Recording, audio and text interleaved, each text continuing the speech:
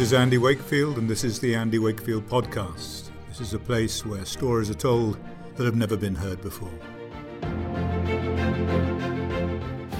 Episode 8, the Andy Wakefield podcast. My name is Lori Gregory, and welcome, Andy Wakefield. Lori, it's great to be back. Thank you. Here we are again. Here we are again. New decade, new year. Your old subject, unfortunately, but one that needs to be addressed. Oh, this must be Dear Brian Deere. Yeah, fascinating subject, really, if you can be dispassionate and stand back and look at this. I mean, I can now, in far more than I could before. Brian Deere has reared his ugly head again. It really pains me to even mention the fact that he's got a book coming out. We're podcasting, so people can't see the anguish on your face. But we need to position it just a little bit, because I hear Brian Deere, and what I hear is I think of John Deere, the tractors, which is completely unrelated. But for your history and your life, Brian Deere is a very seminal figure who emerged in the beginning of you joining this sort of health freedom narrative by default, not like you sort of went seeking it, but it appeared in a path at a poignant moment in time in your career as he sprung up as a, quote, scientific journalist, unquote. Is that a Not even that. No. That's what he calls himself. He's a freelance journalist who was basically dismissed from the Sunday Times and of London. Yeah, and latterly found himself as a freelancer writing for them. So he's a failed journalist who, by default, became a freelancer because he was fired. Well, failed is a relative term. Depends on where you stand. He would not consider himself to be a failed journalist. But it seems it's alarming that the only thing he's really ever written on in the last, since 2001 almost, is me.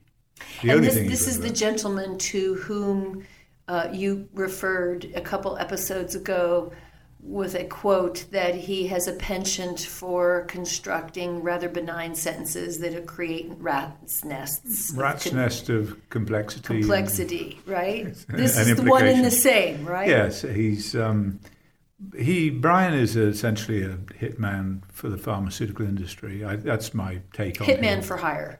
Yeah. And he was brought in to do a job, and he did it. And in the 1990s. In 2000. 2000 is when he emerged on the scene. Really. So I didn't really hear of him until 2004, which is when he published his articles in the Sunday Times. Okay, very interesting. So then he really is a part of this sort of bought science paradigm that we've started to see those who think for themselves and like to do research and find things like, quotes from the former New England Journal of Medicine editor who talks about how science is so bought. And we've watched for years, you read coffee's good for you, and then you go and you read the white paper and you find out that it's sponsored by the coffee industry. So much of what we read about and what we see in the white paper space in science and peer reviewed journals is sponsored by the people who have an invested outcome. And it sounds like this guy is a hired gun to help propagate some of this stuff. Yeah, it's difficult to pin him down to decide quite what he is, but certainly he was brought in to do a job which was to entirely discredit me and therefore the possibility that vaccines, particularly MMR vaccine, could be causally associated with autism in children. Well, give us some education about what his handiwork looks like. The reason we're in the situation we're in now is that he has a book coming out in May, apparently being published by Johns Hopkins University Press. And everything that's been said about me has relied almost entirely upon what Brian Deere has construed as the real story, the real truth. And he's an immensely complex character. I think I'm not an expert. He has a sociopathic personality disorder. He's obsessed with himself. He has a sort of a degree of narcissism which borders on the pathological. And I say this without meaning to be pejorative about Brian Deere. It's just a fact of the matter. When you read what he writes, it's very strange. It's very, very strange. He puts himself at the center of everything. All decisions are made by, with, or from the, all roads lead to Brian Deere. All roads lead to Brian Deere. Interesting. But he's surfaced again because he's written this book. His job was to entirely discredit me, the bowel disease link with autism, and the associated link with MMR vaccine, all with the aim of discrediting the MMR Autism Association. So that's where we are. And the latest in this episode took place when I attempted to sue Brian Deere and the British Medical Journal. What happened at the General Medical Council is that we were John Walker Smith from the Royal Free, Simon Murch, one of his academic senior staff, and I were arraigned in front of the General Medical Council on charges of ethical misconduct and other charges that in respect of the 12 children that we'd investigated in which the Lancet. Were part of the white paper that was published in the Lancet, which the Lancet then retracted. This is just refreshing for our listeners. Well, even the retraction was more complex than just right. a straightforward retraction. Fair enough. But the three of us were arraigned before the General Medical Council, which is a regulatory body in the United Kingdom for doctors. So it's composed of doctors and lay people passing judgment on the fitness to practice of doctors. And so the three of us underwent what was the longest hearing ever in the history of the General Medical Council, which ended up with us all three being found guilty of the various charges and two of us having our licenses taken away. The whole thing was really a foregone conclusion. The General Medical Council were given their marching orders by the government and were told to find us guilty. I have absolutely no doubt of that, because when it finally came before a proper judiciary, before the English High Court, Justice Mitting threw the whole thing out completely. He absolutely trashed the General Medical Council, said in effect that they were not fit to hear evidence and that this must never happen again. And he reinstated John Walker Smith. I had previously withdrawn my appeal because I wasn't funded to fight it. So we'd both appealed against the General Medical Council's decision, but John Walker Smith was able to pursue his appeal because I didn't have the £500,000 that was necessary to invest in such a case. So sadly, what happened then, of course, is John Walker Smith was completely exonerated and reinstated. He got his position back. The General Medical Council offered no defence for their appalling behaviour in the execution of the case, and the judge again, as I say, said this must not happen again. And so all of the questions that related to the issues that related to what Justice Mitting was talking about with the Lancet paper.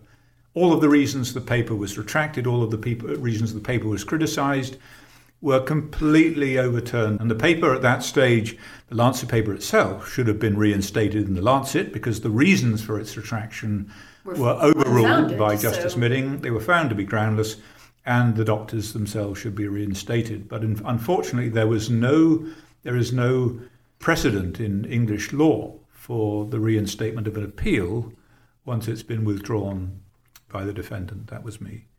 What an interesting predicament. It was. So that seemed to be it. And then I was carrying on the work in looking at these children, looking after these children in Austin, Texas, and they were unable to stop it. And they were furious. They were absolutely furious because we went on publishing it, we went on it, we went on conducting the research. I'm sorry, I just want to clarify here because there's a lot of listeners who may not know the full story. So this is the original group of children whose parents had contacted you when you were practicing gastroenterologist surgeon in the UK, correct? Those are the children whose story was described in the Lancet paper. The first 12 children to make contact with me. And the parents had contacted you because they saw common symptoms in gut dysbiosis in their children, and they wanted to examine it. And that's why they reached out to a gastroenterologist. Is that correct? Yes, to be specific, absolutely specific. And one of the things that characterizes the next series of podcasts, and so that we can lay this out for people, is what I want to do is present a series of podcasts on an exquisite dissection of those Lancet children, the Lancet 12 children. So interesting. What the Lancet paper actually said. Yes. What we actually did at the Royal Free. And I want to lay this out in painfully meticulous detail, as a lawyer would do. And indeed, what I want to do is present the law case that never was. I tried to sue Brian Deere twice.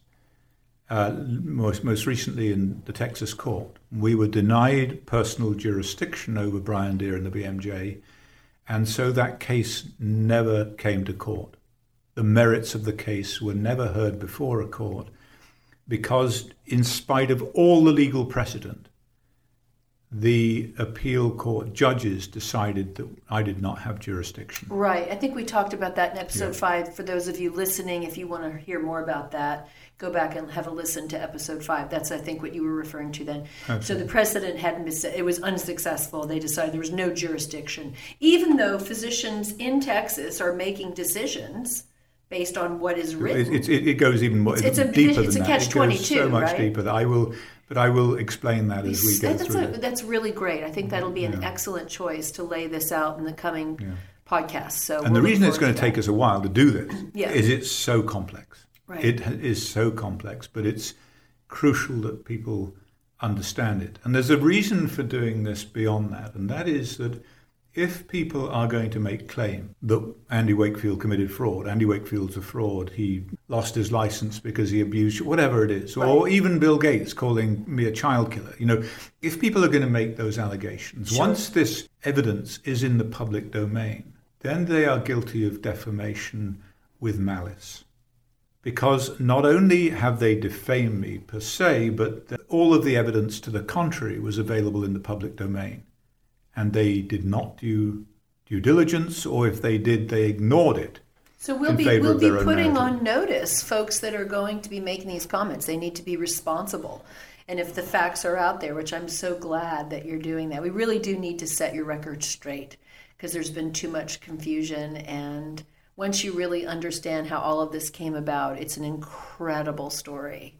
So, all right, well, I've derailed you once again because I, of course, have so many questions that I always want to ask. Let me just make it clear at the beginning that it is not my attempt, my wish in any way to infringe people's First Amendment rights. If they want to say things about me, go ahead and say them. That's your right.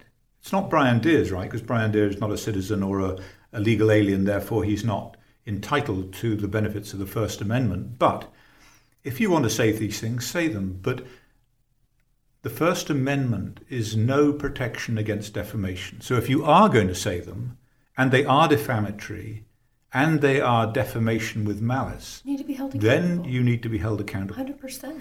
So please go ahead, by all means, and say them. That is your right. Well, this is the cancel culture right now, right? So you were a part of that before it was even a thing. I didn't even know it was a thing until this morning. That's right. But, the cancel culture equals someone makes an accusation and therefore you are automatically determined to be guilty in the court of public opinion and you're canceled. So whatever it is that is your life will become canceled because someone's made an accusation. You've been living that for 20-something years. So. Well, it's fascinating how easy it is to destroy a scientist or a physician's career. Anybody's 5 minutes. career. It takes 5 minutes to Easily. do. And it takes a lifetime, if ever, to build it, to restore. So this is a great place to have a record of that. So I think as long as it's on record, and the important thing is that the vast majority of people. So I'm going to do this as a series of podcasts and as video lectures, because then people can see the data and the references, so that they can access if they wish to. I just want to clarify one tidbit before you continue, and that is for those that don't know the background and the history of the birthday party, that we just set that straight, that one detail, because so many people, that really was a factoid that I think was exploited to try to demonize you, where children with autism, often it's challenging to even bring them out of the home, right? If they're severe, it's hard to go and do a blood draw. It's hard to go anywhere in public. No, these weren't children with autism. Oh, these were not? No, these were healthy children. These were my children. Oh, these were not the children from the Lancet paper. No. What we needed were blood samples from healthy children who had been vaccinated to compare with the blood test results in children with autism. Okay. So we were having a birthday party for my oldest boy, and my wife said, look, we've got all these doctors bringing their children, and why don't I ask them if they'd be happy for their children to provide a blood sample for this comparison. So it was done with fully informed parental and child consent. Okay, this is the essence of ethical medicine, is fully informed child and parental consent in this case. And that's how it was done. Now, Brian Deere said this was unethical. It wasn't unethical. It had followed all of the appropriate medical standards, and it was absolutely fine. It was entirely voluntary, and it was done with fully informed consent. And it was really just a matter of convenience. The kids were all in one place. That's right. One of the technical questions is, did it have ethical approval? Did it need ethical approval? Now, what is ethical approval? It's that you have a research committee within the hospital that for patients or people who are patients of the National Health Service, that's the UK's National Socialised Health medicine. That's right. They are covered by some appropriate informed consent, whereby that committee has said, yes, this investigation complies with all the requirements for a research study, and therefore we allow it to go ahead on this basis. The question was, did these children fall under the need for an ethics committee approval? The answer is no. Right. So the only plank of the argument that was left, that is that this required an ethical approval, was irrelevant. It turns out it didn't matter at all. They were not, in those circumstances, patients under the National Health Service, therefore not under the jurisdiction of such a committee making that decision. And so all that was required was parental and child consent. So it was done entirely ethically, but nonetheless a huge amount was made of it. And a large part of that was that I discussed it at a conference in humorous terms, and that was perhaps inappropriate, but it was just not illegal by any means. Not illegal, and it not didn't violate a reason any ethics. to strike someone off from the medical register. But yet was the particular point that was used as the reason for retracting the Lancet paper. No. Clarify for us. Because those children were not part of the Lancet paper at all. Those normal blood samples, they were not part of the Lancet paper. Okay. So, and I'll go on to describe in great detail, painstaking detail, what the Lancet paper actually was and what it represented. So, and we'll do this, but as I say, both as a lecture series and as a podcast. It's so important because there's so much confusion around this issue, and it's so great that you're going to set the record straight on all of this, because it's important for the health freedom narrative to know. You know, these are, I'm a big believer, and you have to know where you've been to know where you're going. So I'm grateful to you for setting all the clarification on all this. And what I think people will come to realize is that there were 13 authors on that paper. 13 authors, many of them who were leaders, some world leaders in their field, who had published thousands of papers between them. Mm-hmm. And we took meticulous care, not only in what we did by way of investigation, but every word in that paper was measured, very, very carefully measured. And this is what will emerge in this analysis. For those of you who endure and stay and listen through it, it's a detailed forensic analysis of medical records and the importance of precision in the writing of a medical paper, and how that is then corrupted by a journalist to become something completely different.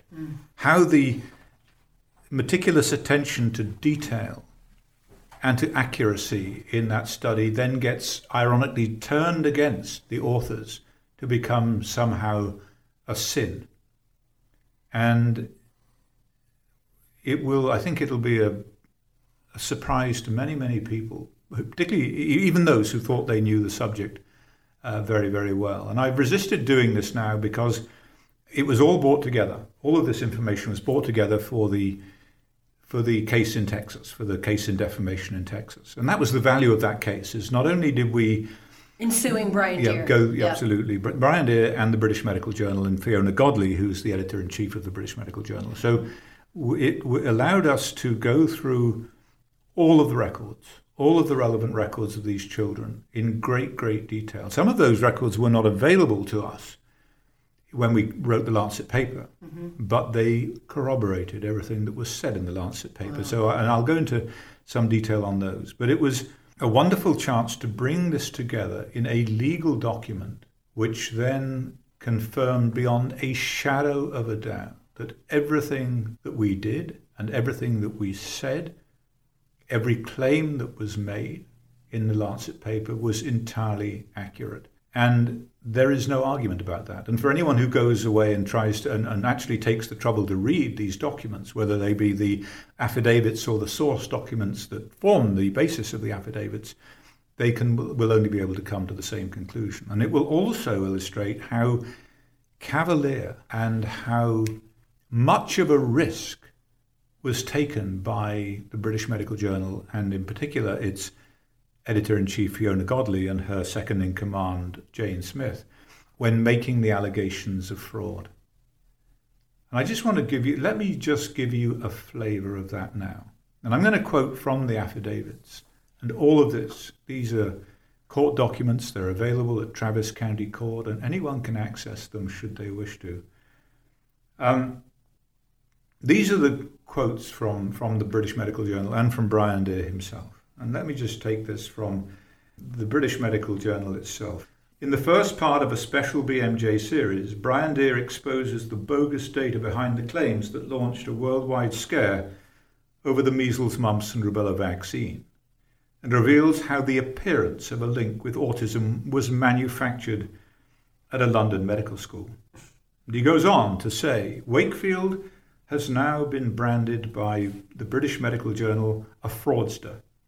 They described his work as an elaborate fraud.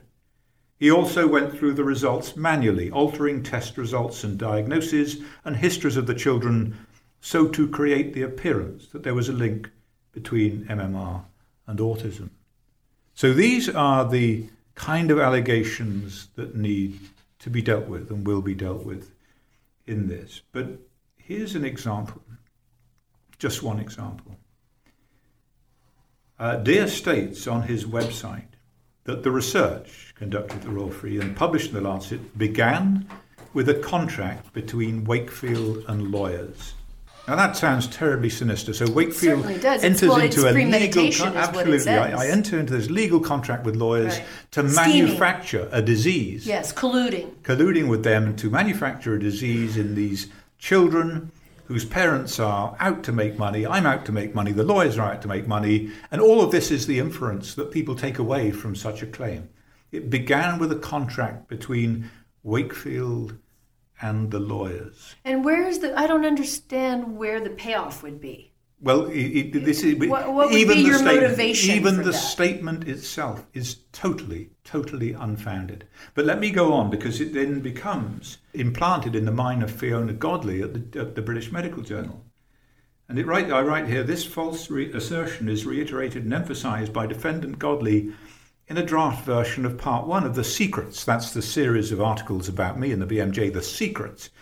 Brian, I would like to add the following couple of sentences, as I don't think it is yet sufficiently clear to the reader that it was the lawsuit that put Wakefield onto the autism side of things. So Godley picks up on Deere's assertion that it all started with lawyers and reinforces that, and then wants to add something into the article to characterise that further. I certainly hadn't picked up on that until you emphasised it when we met the other day. So, is that true? Did it all start with a contract with lawyers? Because if it did, that would indeed be sinister. It didn't start, as I've asserted, with the clinical need to care for these sick children. Mm-hmm. Oh no, it started with a contract with these sinister lawyers to do what? They're going to pay you to win money off the poor pharmaceutical companies and to thereby put them out of business. Really, is that what we are led to believe? I would think if that were the case, then these lawyers with whom you've colluded would have happily handled your your appeal case pro bono, right? Because you were in business with them. So is it true? Is it actually true? Here is the question to me, the witness at the General Medical Council. Dr. Wakefield, I just want, for our present purposes, to look, please, at child 2. Child 2, in fact, was the child whose mother was the first to contact me. He was designated child 2 because he was the second child to be investigated at the Royal Free. Mm-hmm. But it was in fact the mother of child 2 who first contacted me about the sickness in her child, regressive autism or autistic developmental regression and gastrointestinal symptoms. Mm-hmm. I just want, for our present purposes, the lawyer says, to look, please, at child 2. And it is simply for reference purposes at this stage. We've heard evidence from Dr. Vosencroft, that's the child's general practitioner, that child 2 was referred to Professor Walker-Smith by letter on the 29th of June 1995, and that the first outpatient appointment for child 2 was on the 1st of August 1995. At that stage, June, July, August of 1995, what was the impact of what Mrs. 2, possibly others, had been saying to you on the development of the hypothesis as it stood in the earlier part of the year when the Lancet paper was published? My response is this. It was absolutely fundamental to the articulation of the hypothesis. Here is a mother, amongst other mothers, who had taken it upon themselves to educate themselves about the gut and the brain and how they might be injured and interact to produce the condition that their child suffered from. As I've said before, the key to the formulation of medical hypotheses must come by necessity from the history and the examination of the patient. And if they do not, then there is no foundation for that hypothesis, because that is where it will stake its roots. And this is the classic example of the process, the iterative nature of science. Now, my first encounter with this mother, the mother of child 2, was in fact in May of 1995. I did not meet the lawyers until January of the following year. There was 7.5 months interval between her contacting me, her alerting me to the problem, not only in her own child, but in many other children who subsequently contacted me towards the end of that year, long before I'd ever heard of the lawyer involved in litigation against the pharmaceutical companies or potential litigation, mm-hmm. and most certainly years before I had a contract with this lawyer. So there you have, as a matter of fact, in the written record, the first contact that I have with this mother, and then later the evidence of my involvement with lawyers. A full 7.5 months. The timeline does not line up with Absolutely the accusation not. At all. And Brian Deere knew this. He knew this. But to make Brian Deere's story stick, to make it really sinister, to make it a collusion between me mm-hmm.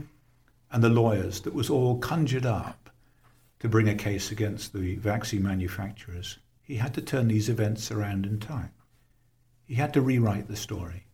He had to put my encounters with the lawyers, a contract with the lawyers, before my encounter with the parents of sick children. But here are the facts, demonstrably true, and this case was put to Fiona Godley, who had taken Brian Deere at face value and believed him, when it was so easily demonstrable and known to Brian Deere at the time that it was wrong. But he was defending the pharmaceutical industry from his point of view, and doesn't Fiona Godley and her publication receive funding from the pharmaceutical industry? No, they have a contract. They have a strategic relationship, a business relationship with the manufacturers, not just GlaxoSmithKline, all but with four Merck of as well. The serial felon vaccine makers. I don't know but it's certainly with the makers of MMR vaccine. So, but here is just one example. And so this is the kind of thing that we will be exploring in the court case that never was. And it may be that if Brian Deere's book is published in America, where the issue of jurisdiction is no longer a problem, maybe it'll become the court case that is. Stay tuned for the next episode to learn more. You've been listening to the Andy Wakefield Weekly Podcast. a place where stories are being told that have never been heard before. This is a Seventh Chakra Films production in collaboration with Brick City Creative. Please follow and like us while you still can on Facebook, Twitter, and Instagram at 1986 The Act, and soon on Sphere.